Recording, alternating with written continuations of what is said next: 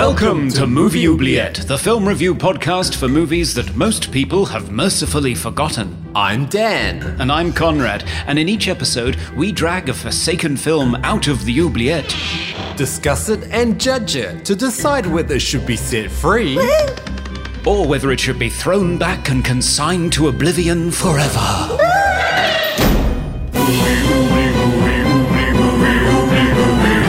We review the films others tend to forget. Come with us and open up the Movie Oubliette. Hello and welcome to Movie Oubliette, the cross-hemisphere film review podcast with me, Dan, slowly inching through peak hour traffic on a tram in Melbourne, Australia. And me, Conrad, drifting through the stately countryside in Cambridge, UK. In this podcast, we focus on fantastical films, horror, sci-fi, and fantasy because we just love hearing screams, laser guns, and arrow whizzes. That's terrible. Amazing. That's so good. Hello, Conrad. How are you today? I'm very well. How are you? Very well, yes. Anything in the mailbag today? Yes, we've been getting comments, even on YouTube, which is amazing because I haven't posted anything on YouTube for a couple of months and I'm very guilty about that. But yes, we got a comment from Neil Davis on our Capricorn 1 video, and he said, I always like to imagine studio owner Lou Grade being pitched this film and throwing in names of people he'd like to have in it. Quote, I can see Kojak flying in an airplane throwing insults at Elliot Gould. And he says, I have to confess I have told the joke about Mom being on the roof a couple of times, but it's a hard gag to pull off unless everyone is either really drunk or possibly half dead from thirst in a desert. So, I think he's right about that. Oh, yes, he is. That's great to hear. And also we heard from Daniel Extro Atherton on Twitter. Daniel is an Extro superfan, so much so that he appeared in a special feature on my special edition Blu-ray here in the UK. So he really is the Extro superfan. Wow. And he said that he really enjoyed our chat. He said, on the Brian May singing a song about the star of that movie, I was wondering why Brian May did it, and it's because Anita Dobson, the actress who is Brian May's wife, was friends with Philip, and that's how that came about. So, oh, wow. There we go. Very interesting. But he also said his favourite moment in the movie is when Tony shouts daddy and it cues off a Mexican standoff between the two father figures in his life. And he says his best 80s moment for him is the rubber shower attachment on the sink, which I think is pretty good, actually. Yeah, right. Yes, I do remember that. Yeah. I did think it was quite strange. Like, why would you need that? No showers in the UK around about that time. Oh, okay. I didn't know that. We were a nation of bathers, no showers. It's not as bad as in France. In France, you still can't get a shower. And if they do have a shower attachment, for some reason, they mount it halfway up the wall. I've heard about this. Pointing either boiling hot water or icy cold water straight at your crotch, which is great. Anyway, so yeah, it's a very 80s moment, that rubber shower attachment. It's good to hear from Daniel, and great to hear that he enjoyed our chat, even though as an Extro superfan, he must have been disappointed with our final verdict. Yeah, well, you win some, you lose some. You do indeed, yes. So this week, I'm very excited to do our very first Listener's Choice movie. Yeah, indeed. Chosen by Isaac, last name. Okay, head over to the oubliette and fetch it. Oh, wow. Whew. It smells like a Chinese fish market in here. That is a pong. Whew. Okay, I'm just going to grab the sucker and get out of here. Did you push me? Back again. And I have our movie. Our movie is Push from 2009. It is a sci-fi action movie directed by Paul McGuigan, who is a Scotsman, and starring Chris Evans, Dakota Fanning, Camilla Bell, and Djimon Hounsou. Right. And what's this film about, Conrad? Well, Chris Evans stars as Nick, a young man with telekinetic abilities who lives off the grid in Hong Kong in an effort to avoid the Division, a shadowy government agency that experiments on psychics and killed Nick's father when he was a child. The Division has developed a drug that it thinks can boost psychic abilities, although I'm not sure how it thinks this because everybody it injects it with dies instantly. Everyone except Kira, a powerful pusher. That's a psychic who can implant memories and thoughts in the minds of others. Kira survives the drug, steals a batch of it, and goes on the run, teaming up with Nick, his new friend Cassie, who can see the future and sketch it on an inconveniently black pad. And the trio go on the run in an effort to elude the Division, along the way doing battle with a colourful panoply of psychics desperate to get their hands on the drug, including sniffers, bleeders, shifters, wipers, shadows, and stitches. And it all culminates in an epic battle atop an unfinished skyscraper full of bamboo scaffolding and brightly coloured powdered paint. Ah. As you do. Oh, yes, yes. So let's take a break and we'll talk about it. Let's do that.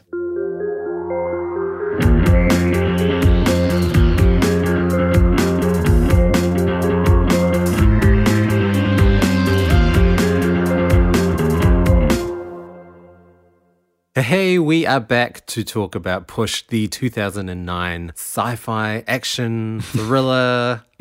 So this film was chosen for us by Isaac Last Name and came up in our oubliette roulette. Yes. When we spun it for the very first time. Very exciting.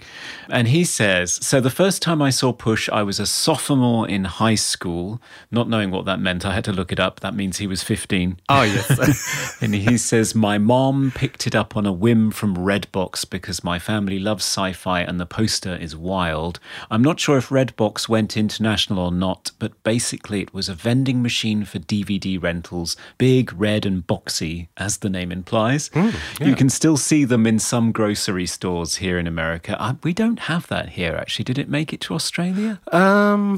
I think we have something similar, yeah. Okay. But I don't think it's called Redbox. So he says, anyway, Push kind of blew my 15-year-old mind. The story was atrocious, no doubt, but the creative fight sequences and cinematography were unlike anything I'd seen before. I haven't watched it since, but there are a few moments I remember very clearly, and I know you guys will have a lot to say about it. It's got Chris Evans, Dakota Fanning, and a pretty intense supporting cast.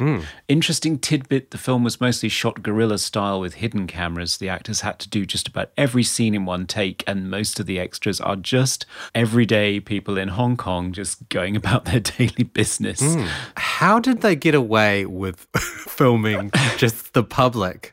Don't they have to get release forms for any person that appears on a film? I don't know. I've never understood this because I thought in order for CCTV to be legal, you essentially have given up your rights while you're outside of your own home and just wandering the streets. But whenever we used to do a project on Hit Record and somebody would appear on it, we'd always have to get them to sign a release form, didn't we? So yeah. Exactly. That's my understanding of if someone's face is on a film, you need to get their permission to use their face. Yeah. Because there are many faces in this film from, I guess, the general public.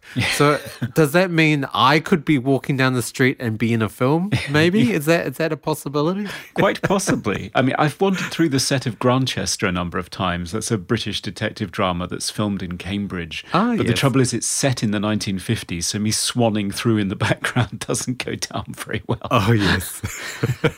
Anyway, back to Push.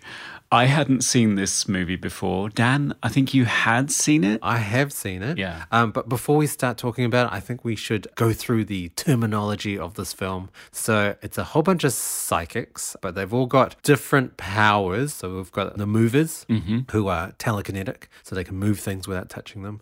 We've got the watchers, who can see the future. They have premonitions of the future. We've got sniffers, who have to sniff an object to see premonitions of it. It just seems like such an inconvenient power. I mean, what happens if you've got a cold? You just can't foresee the future. You're blind, yeah. Hay fever must be a drag. You have shifters who can change the look of an object, so they can make a business card look like a security card or something. You have wipers. Wipers can wipe your memory, and shadows. Shadows make it impossible for sniffers to detect you. Is that right? They're sort of like mobile cloaking devices, I think. Yeah. And then you have bleeders who have nothing to do with the brain, actually. They just shout at you and then your head bleeds.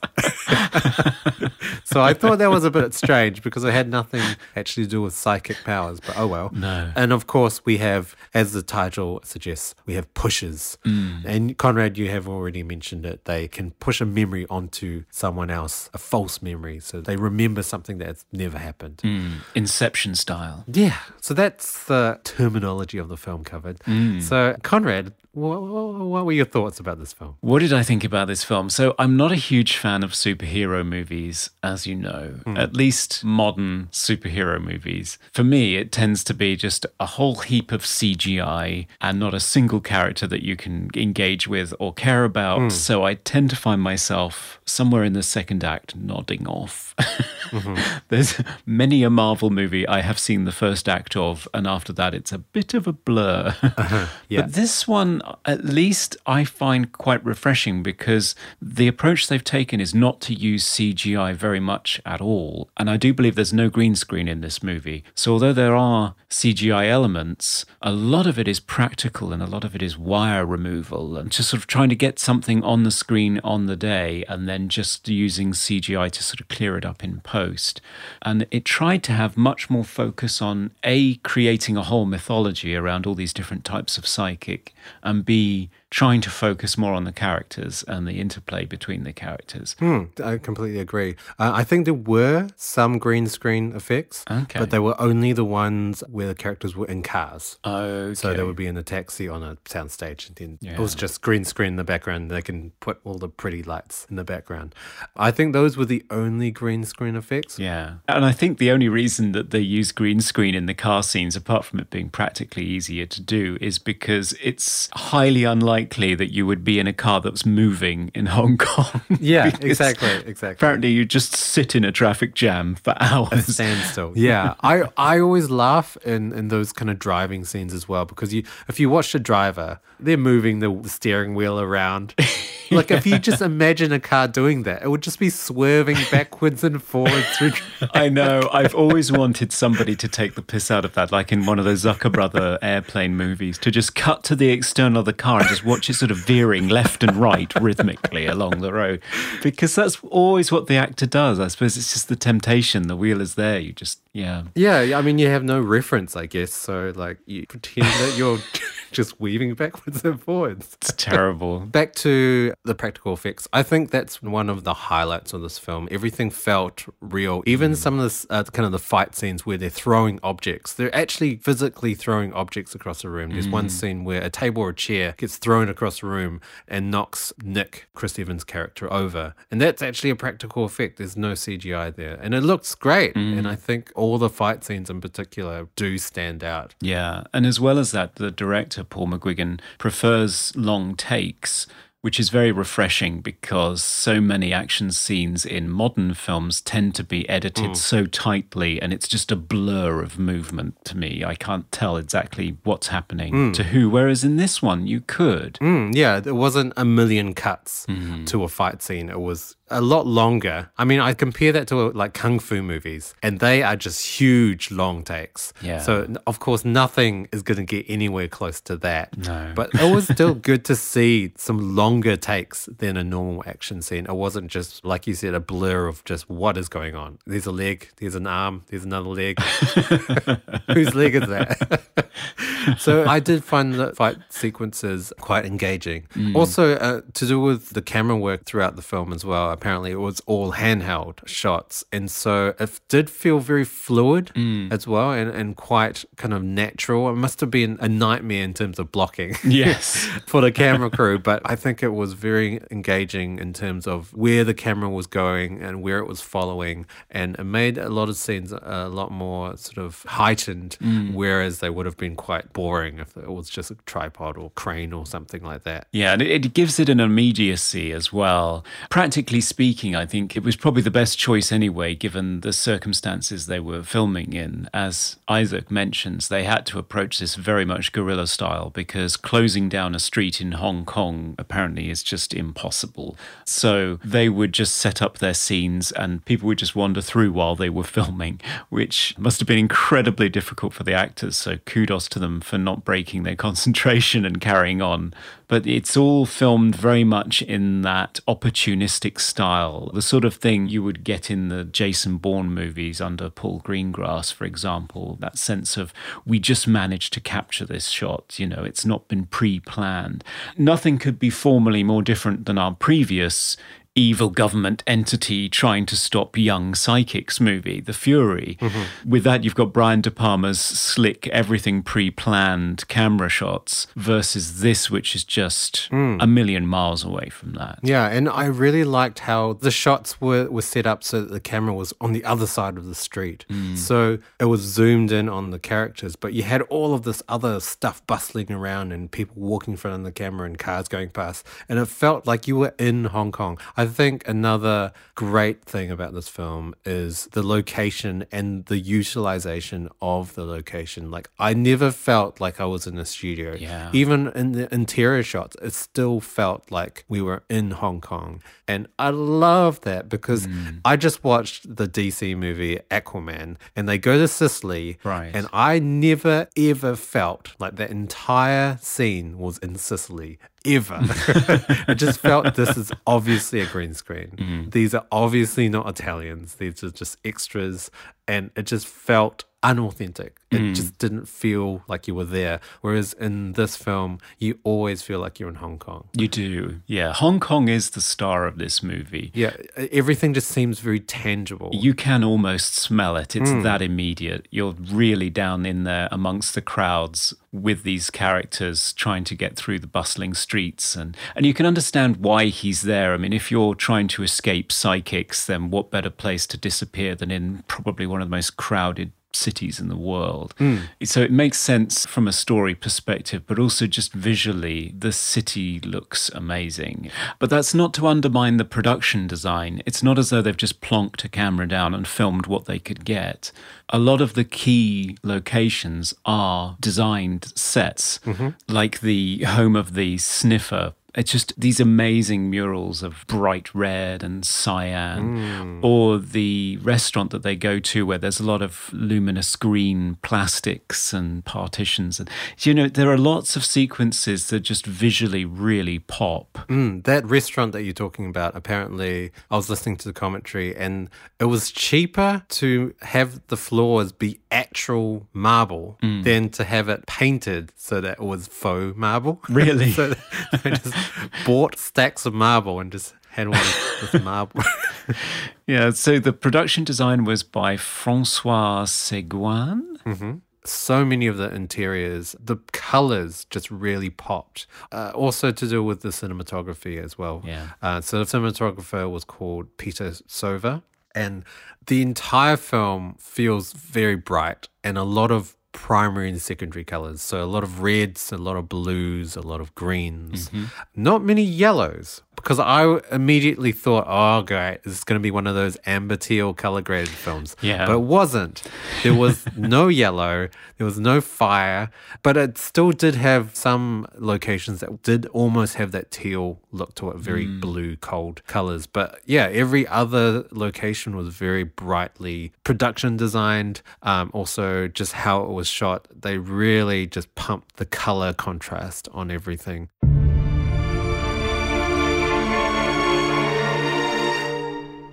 This isn't a comic book film, is it? No, it's not, no. So it's not actually based on a comic. It was written by David Borler.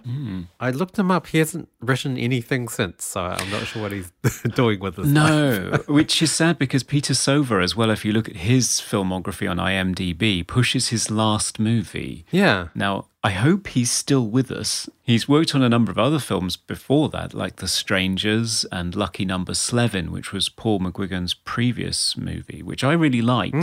I liked it as well. Yeah, but nothing since, which is a little bit disturbing. Yeah, I don't know what happened there.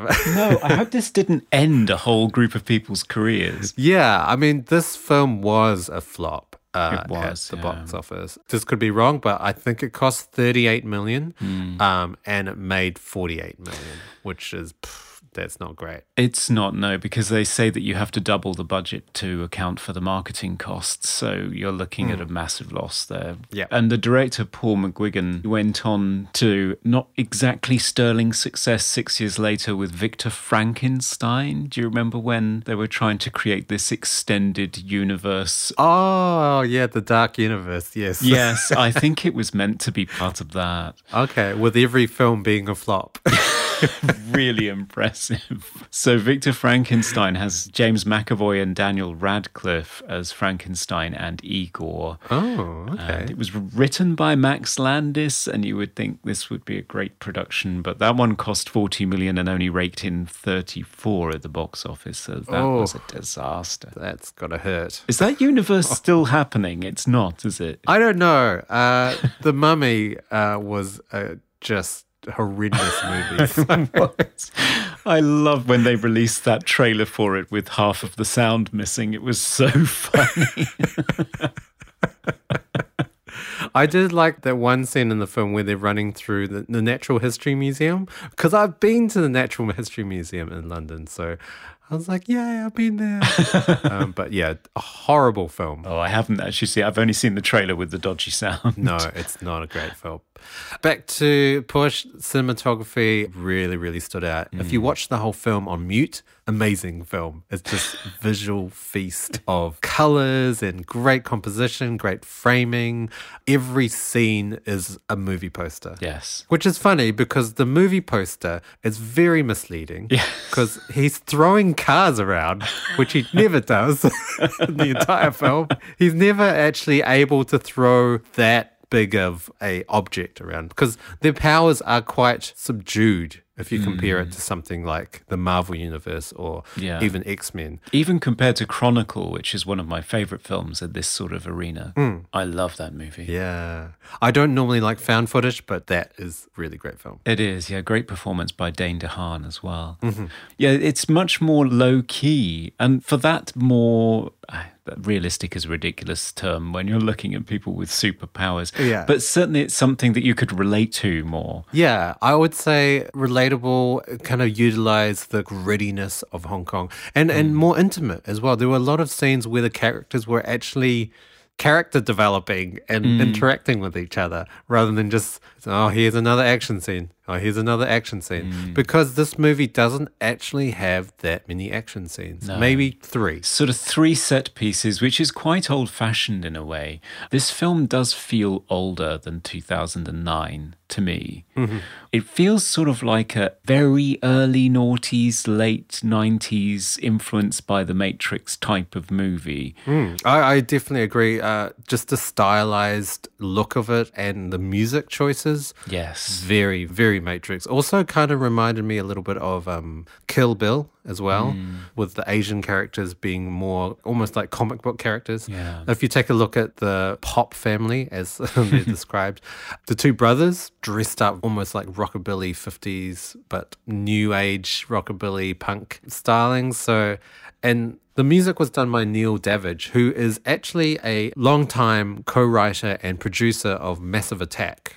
So that's why the music has that sort of moody, electronic, Matrix-esque vibe to it. Yeah, it kind of did feel almost cheesy because 2009, that thing had already been done. Yes. Years before. Yeah, it really does date it. Although it has to be said that his use of that sort of The Edge from U2 guitar style over the top of some of the cues predates the use of Johnny Marr on the soundtrack of Inception, which has a similar theme in terms of pushing ideas into people's minds. Yeah, right. Although that score is not so much techno as Hans Zimmer's grand orchestral compositions. But Yeah, here the soundtrack does feel very much of the late 90s, not even the late 90s, to be honest, Massive Attack. I mean, the whole trip-hop techno thing was pretty much done, wasn't it? Definitely by 2009. I mean, I would say early 2000s, it was very kind of reminiscent of. But I mean, saying that, I did really like the music. You did? Okay. Yeah, I think I'm going to be very biased about this film in terms of my age. So this film just reminds me of all the films I liked in the early 2000s. Right, okay. So all of this dated stuff, I kind of like, oh, yeah, it's kind of cool. There was one scene, though, with the music that I just thought, oh, God, cringe. And there was a love scene, quotation marks here, the love scene with Nick and Camilla Bell's character, Kira. Yeah. She's in the bathroom, and I guess she's just waiting for Nick to barge in on her. In the bathroom. So he's, so he's waiting in the hotel room, and she's just waiting in the bathroom. And then this music starts, and it's so cheesy. Like, it's almost like spoon feeding the audience. We're going to have a romantic connection here. Here's some romantic music. And then he kind of paces around, and then finally he barges in on her. And then they kiss. And it's just like, oh, God, what is this? This is terrible. I mean, the music, I did like the song. It's by a German indie rock band called The Not Twist. Okay. And they're a great band. It's just bad choice of music for that scene. It made it so cheesy. And again, it feels more like something that you would do in Buffy the Vampire Slayer or The Craft, that sort of movie in the late 90s, not in 2009. It feels very dated by that point. It surprised me, actually.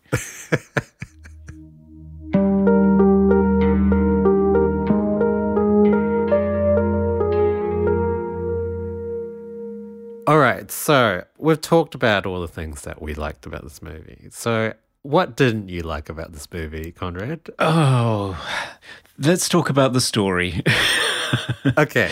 So it does work hard to create this whole mythology around a whole range of psychic abilities, which is great. There are sort of allusions to things, and the audience isn't necessarily spoon-fed. You have to run a little bit to keep up with them. But it does mean that significant portions of the film are sort of weighed down by exposition and characters explaining what they're going to do and why, because they have to do a certain amount. And the overarching premise of the movie, which is the evil government is trying to create super soldiers with psychics, and they're being pretty cruel with them in the process and killing some of them off. So they're trying to go into hiding. That feels overly familiar. I mean, particularly after The Fury, it feels over familiar, and dozens of X-Men movies. Yeah, I would also mention another movie. I don't think you've seen it though. Firestarter. Pretty much identical plot. Yes, Stephen King. Yeah. But once you get outside the stereotypical overarching story, when you get into the nuts and bolts of who's actually doing what and when and why, this movie just falls apart, I think. I noted down numerous flaws in logic, and it tries to do some sort of twists towards the end, and they don't really work for me either. Was that something that you felt as well? Yeah, I mean, I watched it twice, and the first time there were a few things that I was really confused about. I was actually really perplexed, like, what just happened? And then watching it again with commentary, it kind of explained a few things. But there is still one part of the film that just makes no sense to me. Okay, so huge spoilers here. Kira, she escapes the facility. She survives the drug. She escapes with a sample of the drug. She's a complete innocent. And then she gets caught by Carver, the head honcho of the division. And then he tells her, you're actually an agent of the division and you volunteered. And all of those memories you have of your love for Nick are all false, and I pushed them on you. And then she becomes this evil character. It's like, oh, what a twist. She was being evil the entire time. So that explains why she's so good at fighting. So she's able to hold a gun, she's able to shoot a gun, she's able to fend off a henchman. I was very surprised by that because she was a lot smaller than he was and she was able to completely overpower him. So that explains that. But then you have another twist at the end and she opens up the envelope that Nick has given her and there's a photograph of her and Nick at this theme park in Coney Island. And so they did have some big love thing. So is she not an agent now? How did she know how to fight then? That negates the first twist, doesn't it?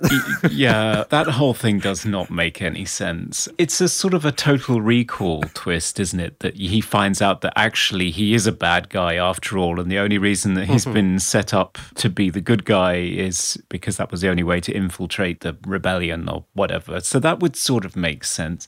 But if she is a knowing participant in this and she is Carver's partner, why on earth does she run away after they give her the injection? Yeah. Why does she panic and run out of the facility with some of the lethal drug or whatever it is? Yeah. Or has she been set up as the good person before that? I just don't understand. Exactly. I mean, Carver tries to explain it and he says, oh, you panicked and you ran away. It's like, but why would someone panic, steal a drug, run away, have her memory wiped for the last 2 hours, and then what?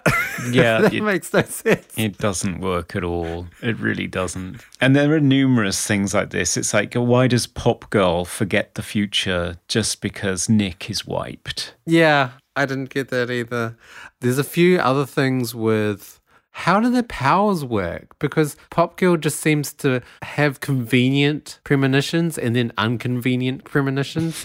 I mean, the way to prevent Pop Girl foreseeing what they're going to do is by having these envelopes. But shouldn't she already know what they're going to do by knowing what Nick knows? Yes. Except he gets wiped, but then that means that she gets wiped as well. I don't understand why. But shouldn't she have already known what was going to happen before he got wiped? Like everything? Yes. Anyway? Yeah. And she was drawing. She was frantically drawing in her little notepad. So shouldn't it be all there for her just documented? Yeah. This is the problem. Once you get into superpowers like this, you need to have very clearly defined rules as to how your world works. Exactly. And I don't think that they'd done enough work on that here because it just doesn't hang together. Yeah. Even while you're watching it, it doesn't. It's all very well if something is such a well-executed and thrilling narrative that you're carried along with it and all of these little plot holes, you just run over them because the steam train is moving so fast, it doesn't matter. I was sat watching this movie thinking, what? What is happening? Why is... And the whole second act of the movie as well just seems to consist of people sitting around wondering what to do, waiting for a premonition to strike or something. And then the third act is this kind of elaborate heist where none of them knows what's going to happen because Nick's planned it all and then given them all their instructions in a sealed envelope and then had his brain wiped. So at least sort of in the third act it picks up again, but it sort of lost so much confidence during the second act that I kind of didn't go along with it. Yeah. I mean, even Cassie's superpower. So she's a watcher. She can see the future. But the future changes. So shouldn't all of her premonitions be wrong anyway? I just like being able to see the future. It should happen regardless of any changes. So it was almost a redundant power because they would know what the future was, so they would change it. I also laughed at her sketches because they were all rubbish. Well, that's kind of nice, though, because usually you cut to the reverse angle and somebody's just putting the final finishing touch on something astounding that they clearly did not draw. I know. Yeah, that's true. So accurate. Yeah. But the one thing that bugged me about all of this is that why is she drawing on black paper? I mean, even Dakota Fanning says herself that those white marker pens drove her crazy while she was making the movie. Is white paper not available in Hong Kong? because Nick writes all of his instructions in gold pen on red card. Why? Yeah. I mean, I think it was just purely just a visual thing. It is. It's a stylistic A lot of choice. the choices for this film were either they looked good or they sounded good. Yeah. Sound design wise, I love this film. I think thought you would. it was hyper real. Like everything made a noise. I even noticed there's one scene with one of the sniffers and her earrings dangle and you can hear her earrings dangle. It's like, wow, there's so much detail. But a lot of the scenes were just tremendous in terms of sound design and very stylized sound design as well. Things that sounded so impactful when they shouldn't have sounded like that. And visually, sound-wise, I think it really does push the movie and makes pun. And it does make it visually and sonically interesting, despite the story. Yes, despite the story not making any sense. I mean, in terms of the characters as well, are you particularly enamored of the characters? I mean, certainly I think the film should be hanging on this central duo of Chris Evans and Dakota Fanning. It's a 20-something man and a 14-year-old girl who seems kind of worldly in a way that she probably shouldn't be. And she's even drunk at one point, which is not very comfortable viewing at all. No. The problem I have is that I don't think either of them are particularly charismatic in this. I think Chris Evans is a nice guy and a great actor. And the film that he did previous to this, Sunshine, I really liked him and I thought he was very good in that movie. And that was the movie that caught Paul McGuigan's attention. He'd already been a superhero before. He'd already been the Human Torch in 2 renditions of the Fantastic Four. Yeah. So this is his second superhero before he even did Captain America. And I have a feeling that he was chosen for Captain America because if you want squeaky clean and bland, Chris Evans is sort of where you go to. So I don't know if he's the most charismatic lead for a movie, and I'm not sure whether he really gave this film the relationship chutzpah that it needed. Yeah. I mean, I didn't find him too bad. I kind of liked Nick and Cassie. I found Kira just really boring. Yeah. And I was not convinced by their love connection between Nick and Kira. No. It just felt so forced. And I don't know, I wish they'd maybe had flashbacks or had the first act have more of a focus on their relationship and how they were when they were together, because it didn't feel right. It didn't feel like they had any chemistry whatsoever. Even that love scene in the bathroom was super awkward. And the motivations for Nick to save Kira didn't feel genuine. No. It just felt like here's a plot point. Hooray. Yeah. Here's a goal for Nick to pursue. So, yeah, the characters, at face value, they were interesting. And visually, they were interesting. I loved how they were all dressed differently and the overall look of them. But as characters, in terms of acting, a little bit bland. Yeah, you're absolutely right. And as you said before, a lot of the choices in this movie are based on how things will look rather than how practical or likely they are. So a lot of the characters do look as though they are extras from the Capitol in the Hunger Games. I mean, particularly the Stitcher, Stowe. Just looks like she's wandered in from the Hunger Games with this ridiculous hairstyle and these perfectly chosen color combinations. If that's what she wears every day in Hong Kong when she's about to go and manipulate somebody's bag, yeah, hats off to her. That's what makes me think that it's very much like The Matrix, which at least had the excuse that this was not reality. That if you were going on a heist, you would not wear high gloss PVC and gel your hair within an inch of its life to do high kicking kung fu. But it was fake, and you knew that it was a constructed reality, even for the characters. I mean, not just, in terms of the film, but in terms of the narrative, The Matrix wasn't real. But in this, it is very much style over substance, and I think that a lot of the characters were kind of paper thin. And certainly, as you say, Kira, for such an important role that is supposed to provide an emotional gravity to the central character and a goal for him towards the end, and is the focus of lots of twists, not only did I not buy the twists because it didn't make any sense, I didn't care either because she just did not lend it any kind of gravitas whatsoever. It was just so bland. Agreed. And that love scene, I think Chris Evans had to ask permission to touch her bum, didn't he? Oh, yeah. Yeah, I heard that too. Because he's such a gentleman, he would not grope her buttocks without her having given her permission beforehand. Yeah, I wish they'd taken that butt grope out because it just added a cherry on top of the cringe cake that they had baked. Oh, that's a lovely phrase, yeah. I mean, what I love is that, she's in the bathroom and he bursts in. What happens if she's there sort of pants around her ankles, pinching off her daily loaf or something? Yeah, well, I guess so. It's the risks you have to take for love. Now it's time for Random Trivia. So, Dan, what nugget of fascinating trivia do you have about Push? Just wanted to mention it's kind of a small bit of trivia first. We mentioned before the film was filmed guerrilla style, so in hidden vans across the street.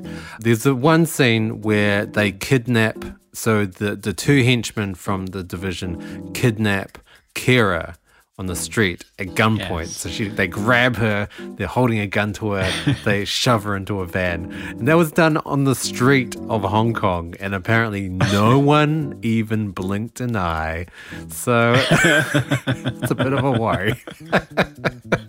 Yeah, it gives you some sense of what life is like in Hong Kong. Yeah, well, a lot of people, I guess. My main bit of trivia for this film was leading up to the release of this film, Wildstorm, an imprint of DC Comics, published a comic book miniseries that acts as kind of a prequel to the film. So I guess, gearing up to the release and getting people excited and introducing them into the world, which is, I've never heard of that before, a comic coming out to kind of hype up a film. That's about to come out. That's a film that's not even based on a comic at all. So I guess the writer of the film would have been involved with the prequel comic. I guess he must have done. But yeah, it seems funny in this day and age for the movie to come first and a comic book to come afterwards. Yeah, it's kind of strange. But the comic book came before the movie, but was because of the movie.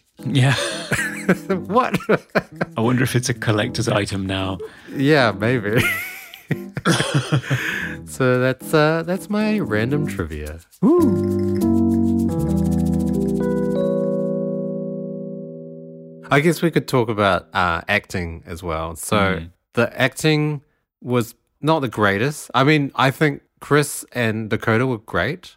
I thought Djimon Hounsou was fantastic. He's a very commanding presence in every film he's in. Yes. And he definitely stole the show in terms of being the villain of the film. Yes. But yeah, a lot of the other acting was pretty wooden. And I think because a lot of the shots were, especially all the busy street shots, were kind of wide angles or very far away zoomed in. I think a lot of the dialogue was ADR'd for those scenes. And so the ADR'd acting was terrible, especially the fish market scene. Like some of Dakota's and Chris's lines were just, how did that make it in the film? Yeah. Like very wooden, very just almost monotone. Like, yeah. I know it's very difficult to capture the energy of a scene months later when you're standing in a vocal booth. I can't even imagine how hard that must be. But you should be better at it than this. I was going to say the fish market as well, because that scene just is so flat and it's bizarre. Yeah, it is. Because they've just met as well. So this is the first time they're connecting as characters. So it's a very important scene. Yeah. But yeah, dialogue. Terrible. Yeah, it's really not good. And I think it does undermine what's supposed to be a really great relationship that the audience hangs on to for the rest of the movie. But, I mean, Dakota's character vanishes for large portions of the movie, especially the finale. She's not even there. Yeah. I would have cared more about her being in jeopardy and Nick trying to save her or protect her than I cared about him and Kira. I couldn't give two hoots about him and Kira. No, not at all. So comparing this to Marvel movies, another thing I hate about Marvel movies is it's always a setup for the next Marvel movie. So there's never any conclusion. And every Marvel movie feels just like a part of another Marvel movie. It's not a standalone film that you can just enjoy and it ends and you go, that's great. Yes. Concluded. And you have to wait 15 minutes through all the computer graphics credits to find out what the hook is. Yes, exactly. And I remember this film being the opposite of that, being a standalone film and it's concluded and its own film. But it's not. No. It's not at all. There's a very open-ended ending. The villain is not killed, but I mean, it's alluded that he is killed. And they don't save Cassie's mum, who she talks about throughout the entire film, that you expect her to show up, but she doesn't. And it kind of leads on to, oh, yes, I guess they must have been setting up for a sequel. But of course, no sequel because absolute flop of a movie.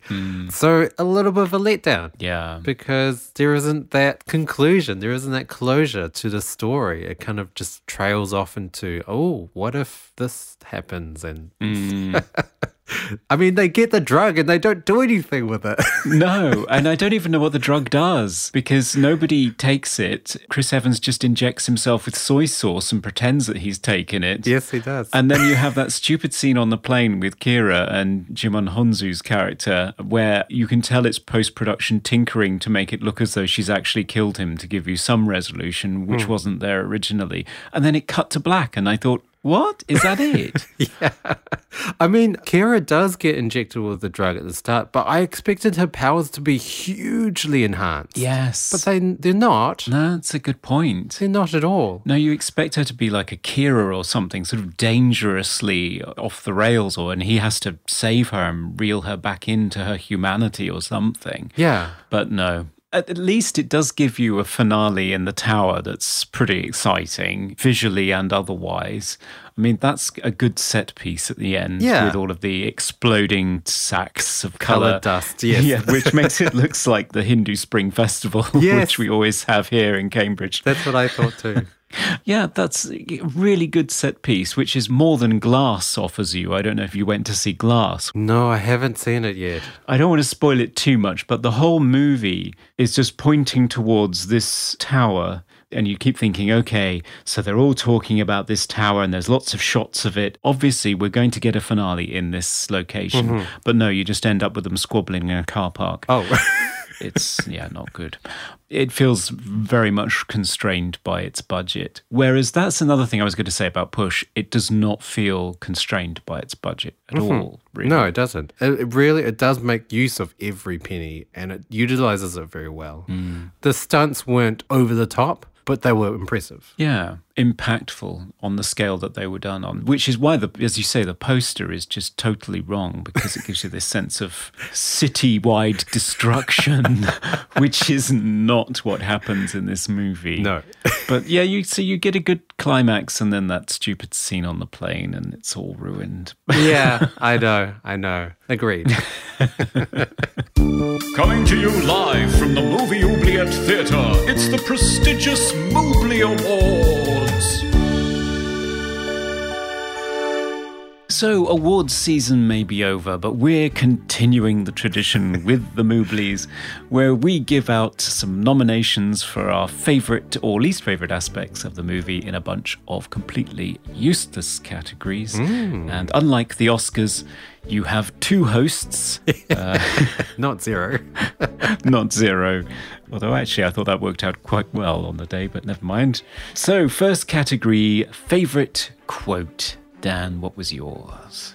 Well, I watched this film twice and I don't recall any quotes. I mean, all the lines, it's all exposition. It's all just explaining what's about to happen, what's just happened, or what has happened. So, although I did find a quote from Pop Girl that was just really badly delivered. So it's more than halfway through the film and Pop Girl is confronting Cassie and she says, "So tell Nick something for me, little girl. Tell him my family's going to make his brain pop like a tomato. Tell him that's the future I see."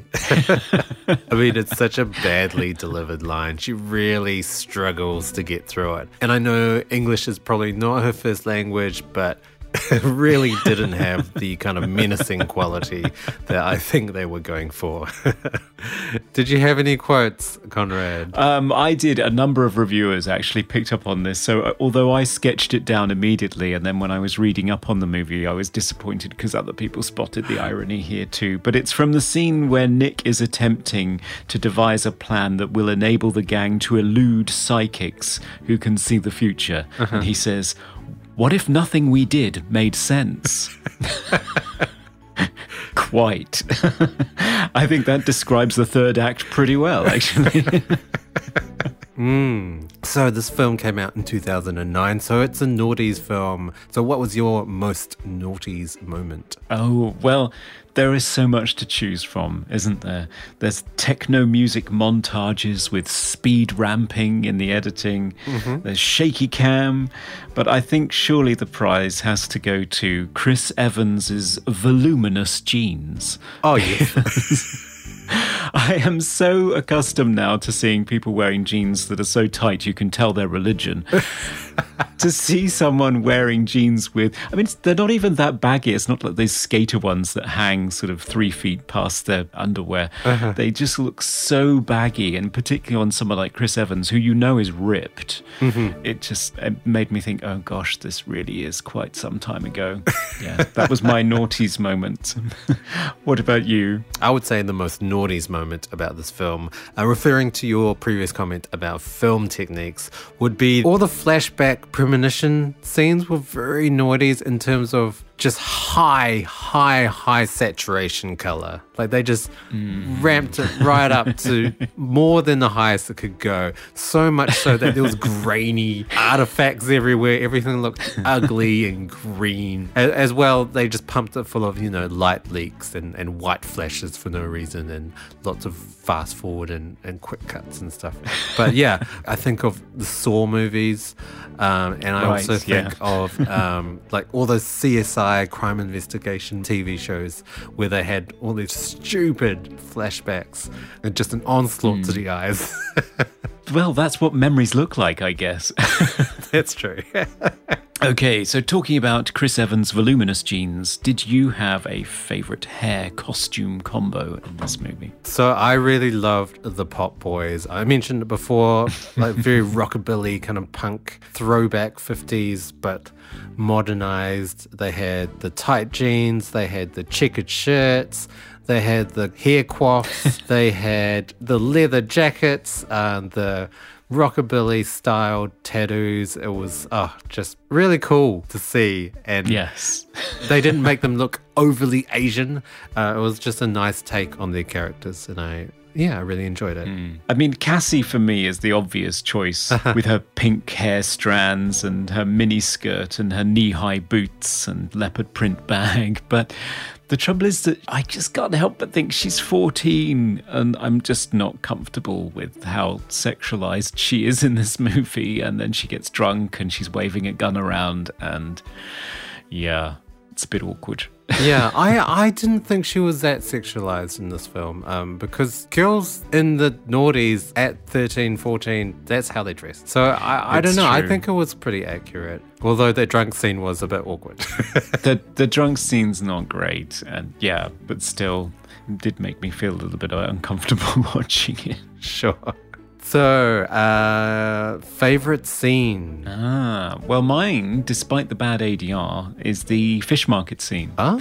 I do love the fight scene in the fish market. And especially when, so the bleeders who scream so loud they can make you bleed. So they don't actually bleed themselves. So I'm not sure why they're called bleeders, but they should be called shouters or something. I don't know. Exactly. But they managed to shout at a frequency that makes the fish in the tanks explode first. So you have these scenes of Chris Evans and Dakota Fanning running through this very smelly fish market, apparently. And in these tanks, there's just these clouds of red exploding around them. And it's the first time that you get to see the powers in use. And yeah, I just thought they pulled it off really well. I really liked it. It was all practically done as well. So they were actually running through these exploding fish tanks. Yeah, it was convincing because it was real. I liked it. I thought it was good. Did you have a favourite scene? I really liked, I think I mentioned it before, but the restaurant fight scene. So Nick is facing off Victor, and they're both movers, so they both have telekinetic powers, and they're doing these power punches, what I call power punches. So very souped up punches with big sounds and rainbow auras coming off them. And Victor overpowers Nick and ends up throwing him around the room and like a rag doll, and a gunfight with floating guns, which I've never really seen before. That was really interesting. Great set design, just a really well put together scene. And it's definitely the scene that Chris Evans enjoyed the most, because in every interview I've watched of him talking about this movie, he is giddy as a schoolboy about having the opportunity to do the shot where he's sliding across the floor whilst firing a gun. He was very pleased about that. Yeah. Bless him.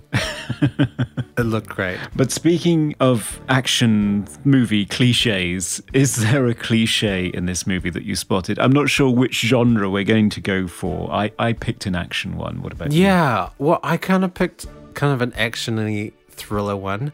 So, I'm referring to the twist. The first twist, the big twist that happens with the reveal of Kira. Oh no, she's a bad character. And so before that, before she's revealed as the bad character, she's dressed very kind of down. She's got a cardigan on. She's got like a kind of a loose dress. She's got like jeans on. She's very normal looking. Her hair's a bit of a mess. As soon as she's revealed as evil, she suddenly dons like a sparkly, I don't even know what sort of dress that is.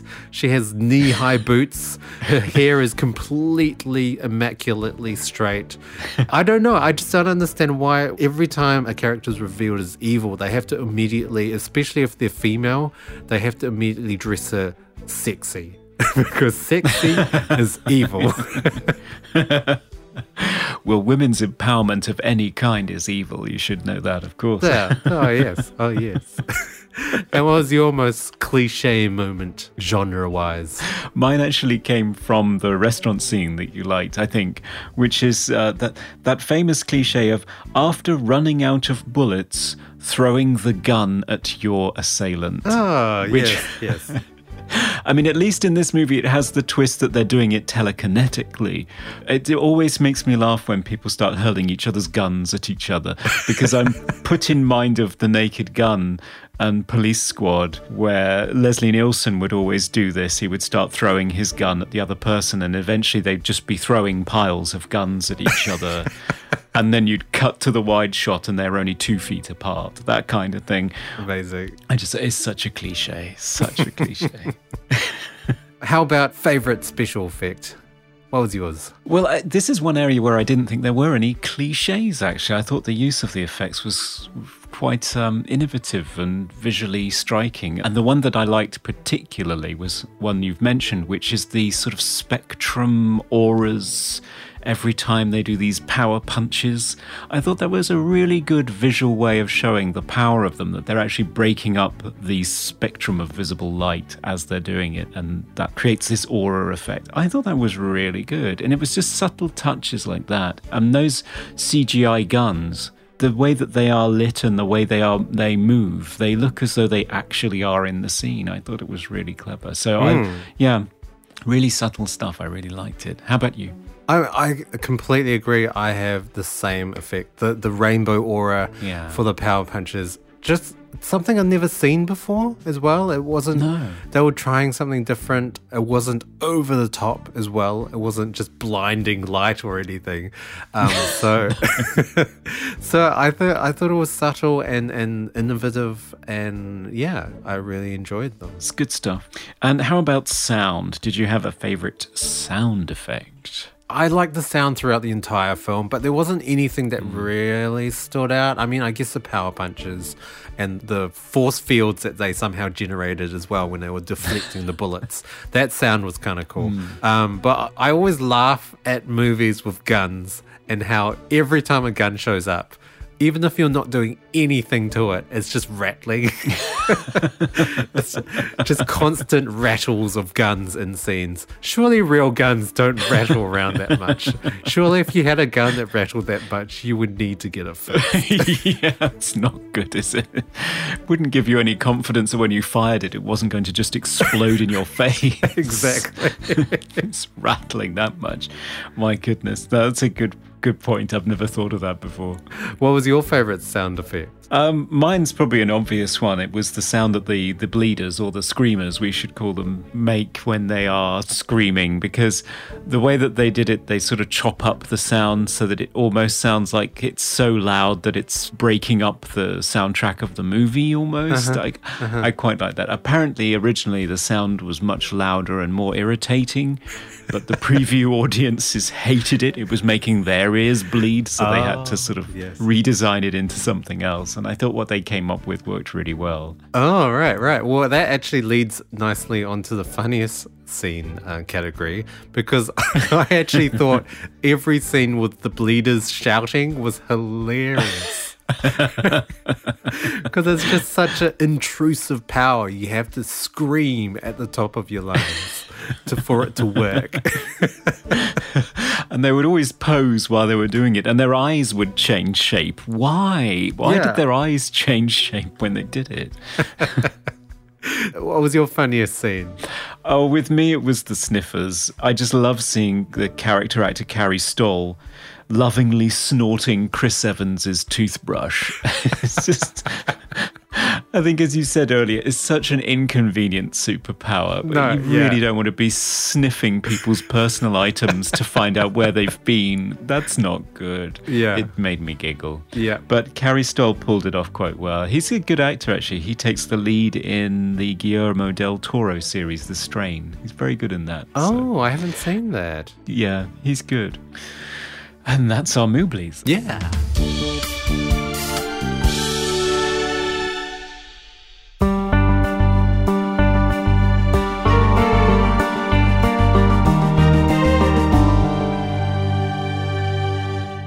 Okay, we are back for the final verdict of Push.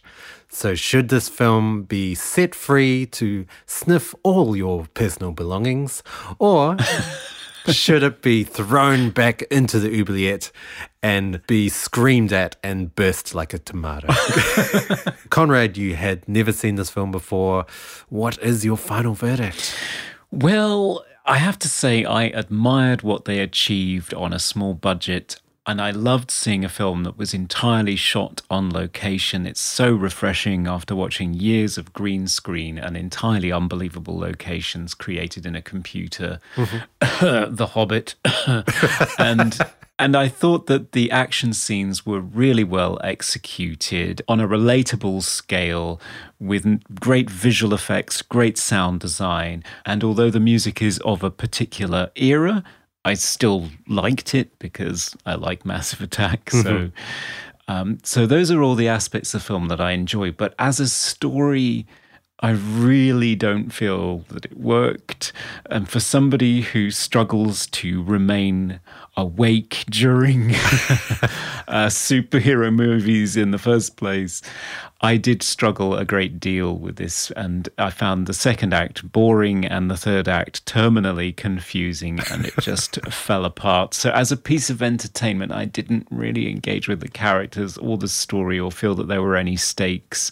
There's this MacGuffin that they're always talking about, and I don't even know what it does or why we should care, and they don't even do anything with it anyway. So my feeling at the end, once it was over, with that terrible scene on the plane at the end, was, why did I watch this?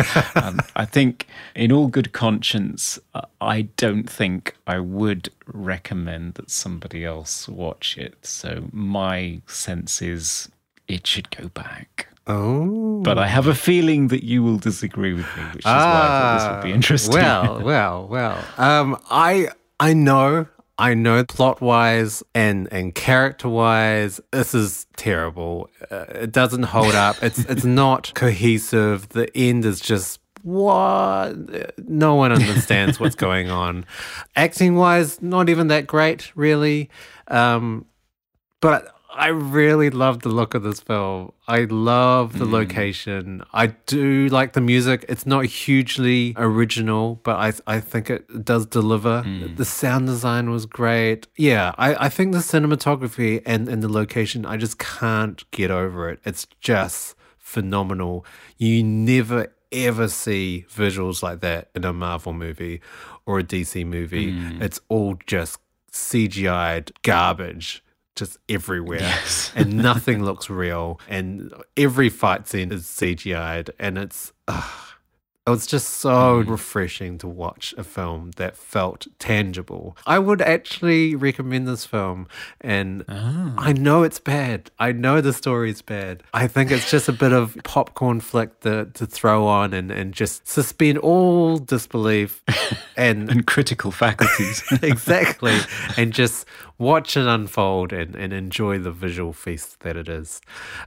So yeah, I would actually release this film and set it free to the world. Oh, well, you know what this means? I do. Yes, I do. For only the second time so far in this podcast, we must unleash the Coin of Fate. The Coin of Fate. Yay, we get to use that jingle again. So are you picking heads or are you picking tails? Ooh, I think I will go with heads. Okay, here goes. Hey, it's heads. This is unprecedented. That's the second time I've won the Coin of Fate, so I feel so privileged. Oh, we are letting it go. We are. Yes. Thanks to the Coin of Fate. Congratulations, Isaac Larsner. Yes, he's going to be very thrilled to know the verdict that we have come to. Okay, so I'm going to push out into the world.